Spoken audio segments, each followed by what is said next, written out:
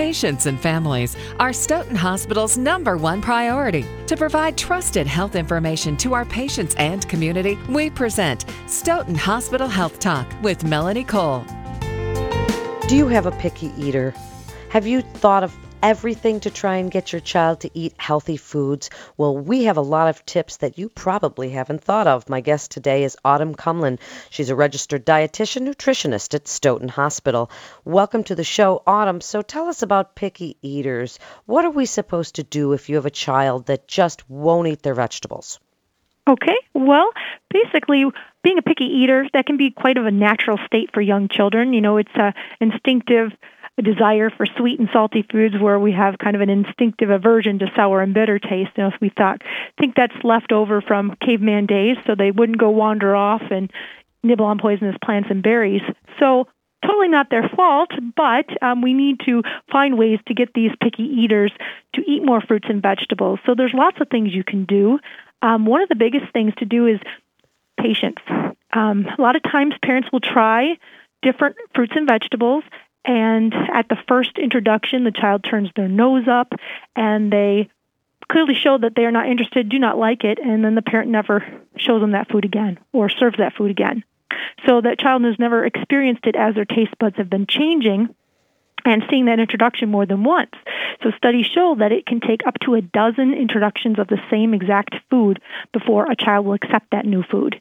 So being really conscious of that and being patient and just showing it in many different ways, presenting it in different ways in which they might enjoy it. Also, you know, being careful of statements that you make of when they're trying different foods, you know, not being a reward system. So not saying, well, if you eat all your vegetables, you're going to get dessert. You know, that associates with overeating. So you want to make sure that you give them opportunity and options. You know, it's parents' responsibility to buy the food, cook the food, serve the food, and serve regular meals and have healthy options available. But it's the child's decision, and it's their goal and job to choose how much and when they're going to eat. So a lot of parents get really nervous with that when kids go on food jags, and they only want to eat one food for a very long period of time, and they eat it for a long period of time until one day they won't eat it any longer at all. So you shouldn't get too nervous about that. It will kind of work itself out, but while you are having them enjoy the food that they typically are always requesting, you want to be introducing some of these other foods, fruits and vegetables that maybe they are less familiar with, to get them to try them. So those are just some quick ones right away to think about. Another thing is leading by example. Children are not going to eat fruits and vegetables if you are not showing them that you're eating them. You know, they're very into copycatting, and they like to follow what parents do, especially toddlers. You know, toddlers are very busy. They don't want to sit very long, so you need to make sure that there's a lot of their familiar foods as well as introduction of a new food in with that familiar food to get them to eat that new food. Other things is, you know, spending time with them, having them help you pick out the fruits and vegetables in the grocery store. If they're able and a little bit older than a toddler, they might be able to even help you in the kitchen with the food preparation. So when children are involved in the picking of the food and the cooking of the food, they're more apt to try the food.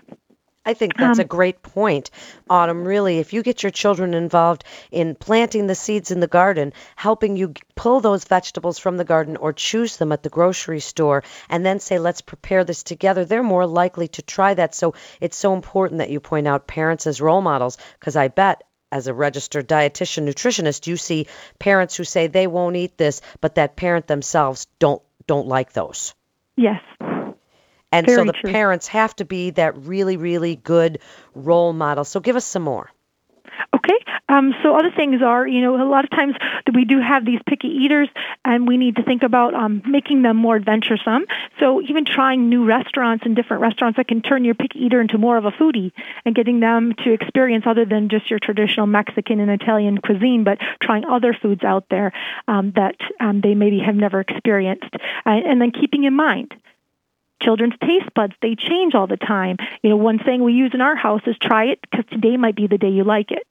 And then they try it, and if they still don't like it, that's okay. We'll try it again another time. Maybe we'll try it cooked versus raw, or try a vegetable with a dip instead of just plain. So there's different ways to get them interested that way.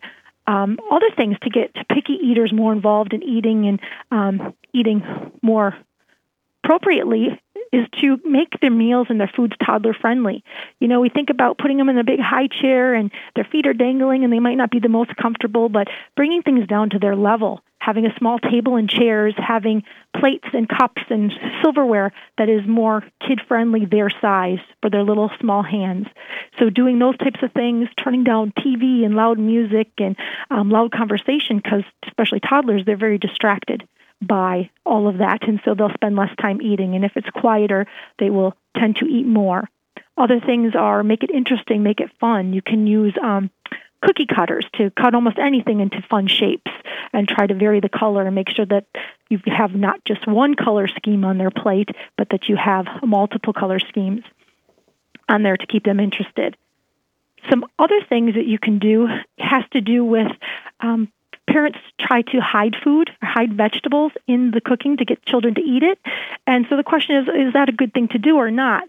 Well, it can be beneficial to give them some extra stuff, but they also need to see that food in its true form, because if it's always hidden, they really haven't gotten an opportunity to explore that food and learn what it really tastes like and to become familiar with it. So it's okay to sneak carrot shreds into your meatloaf or into your tomato sauce, your spaghetti sauce, but serving it as well on the side and trying some of those sweeter ones initially, even carrots and sweet potatoes, are usually more accepted by children because of the sweet taste that they have.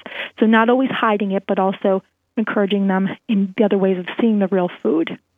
Autumn, what do you say to parents who say, well, I make a separate meal because they just won't eat the lasagna that I make, or they only like their noodles plain, no butter, no olive oil on them, so I just make them a separate meal that I make everybody else. What do you tell those parents? Okay, and that's something that I always caution against doing. That's kind of a big red flag there. You don't want to be a short order cook. If children are hungry enough, they will eat, and I think a lot of parents freak out before they should in terms of thinking that, if I don't feed them what they really want, then they're going to go hungry. Well, they won't, and eventually they will give in and realize that there are other foods that they like, but it's presenting, again, maybe an option that they do really enjoy, like a vegetable or a fruit that they do enjoy, along with something that's new. So there's a familiar food with that new food, but not setting yourself up for having expectation that they're always going to want you to prepare a second meal for them. So if they're hungry enough, they will eat. So just making the eating environment very pleasant for them and relaxed so that they are more apt to try, and don't be afraid they're not going to starve. And do we let our kids say yuck? Or if they look at somebody else's food, our school had a policy, don't yuck my yum. Don't say that another kid's food looks yucky to you. So if you're sitting at the dinner table and your child turns their nose up or makes some comment, do we put up with that? I would say probably not, but I would try to encourage the child to come up with another, maybe a more descriptive word. What about it, either does look appealing, maybe be more on the positive, or what looks appealing about that food, or more specifically, since you haven't tasted it, what do you think you would dislike about it, and maybe talk about that.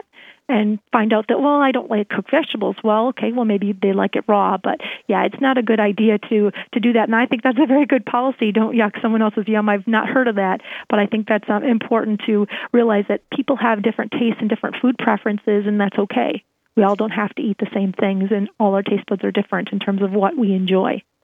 It's great advice. In just the last minute, Autumn, if you would, give your best advice to parents with picky eaters in getting those kids really to try a wide variety of foods, because research does show that the wider variety, the healthier choices that children are more likely to make and take into their adulthood. So give your best advice and why they should come to Stoughton Hospital for some good nutrition advice. Well, I think it's very important to get the colors. Think about the rainbow. When you are planning your meals or your kids' meals, not staying with one color, making it very drab, but very colorful. We know no two fruits and vegetables have the same nutrients, so we need to get variety out there, whether it be fresh and frozen or cooked or raw, however you're going to choose to eat it, but getting it variety all the time. Studies do show that kids do pretty well. They may not look on a day-to-day basis like they do, but over a week's time, usually their intake is pretty good, especially some of our toddlers. But it's trying to encourage them to get that variety. Think about the plate model. Their plate divided into 4. You've got your fruits and vegetables, and you've got your grain, and you've got your meat. So that they're getting all those major food groups and the side of milk or dairy products as well, and getting all that nutrition. Because again, they're not going to get it all from one food source. So they need to really vary it up and make sure that they're exploring and trying different foods that they've maybe never had before, as well as with their comfort foods. Thank you so much for such great information. You're listening to Stoughton Hospital Health Talk. And for more information, you can go to stoughtonhospital.com. That's stoughtonhospital.com. This is Melanie Cole. Thanks for listening.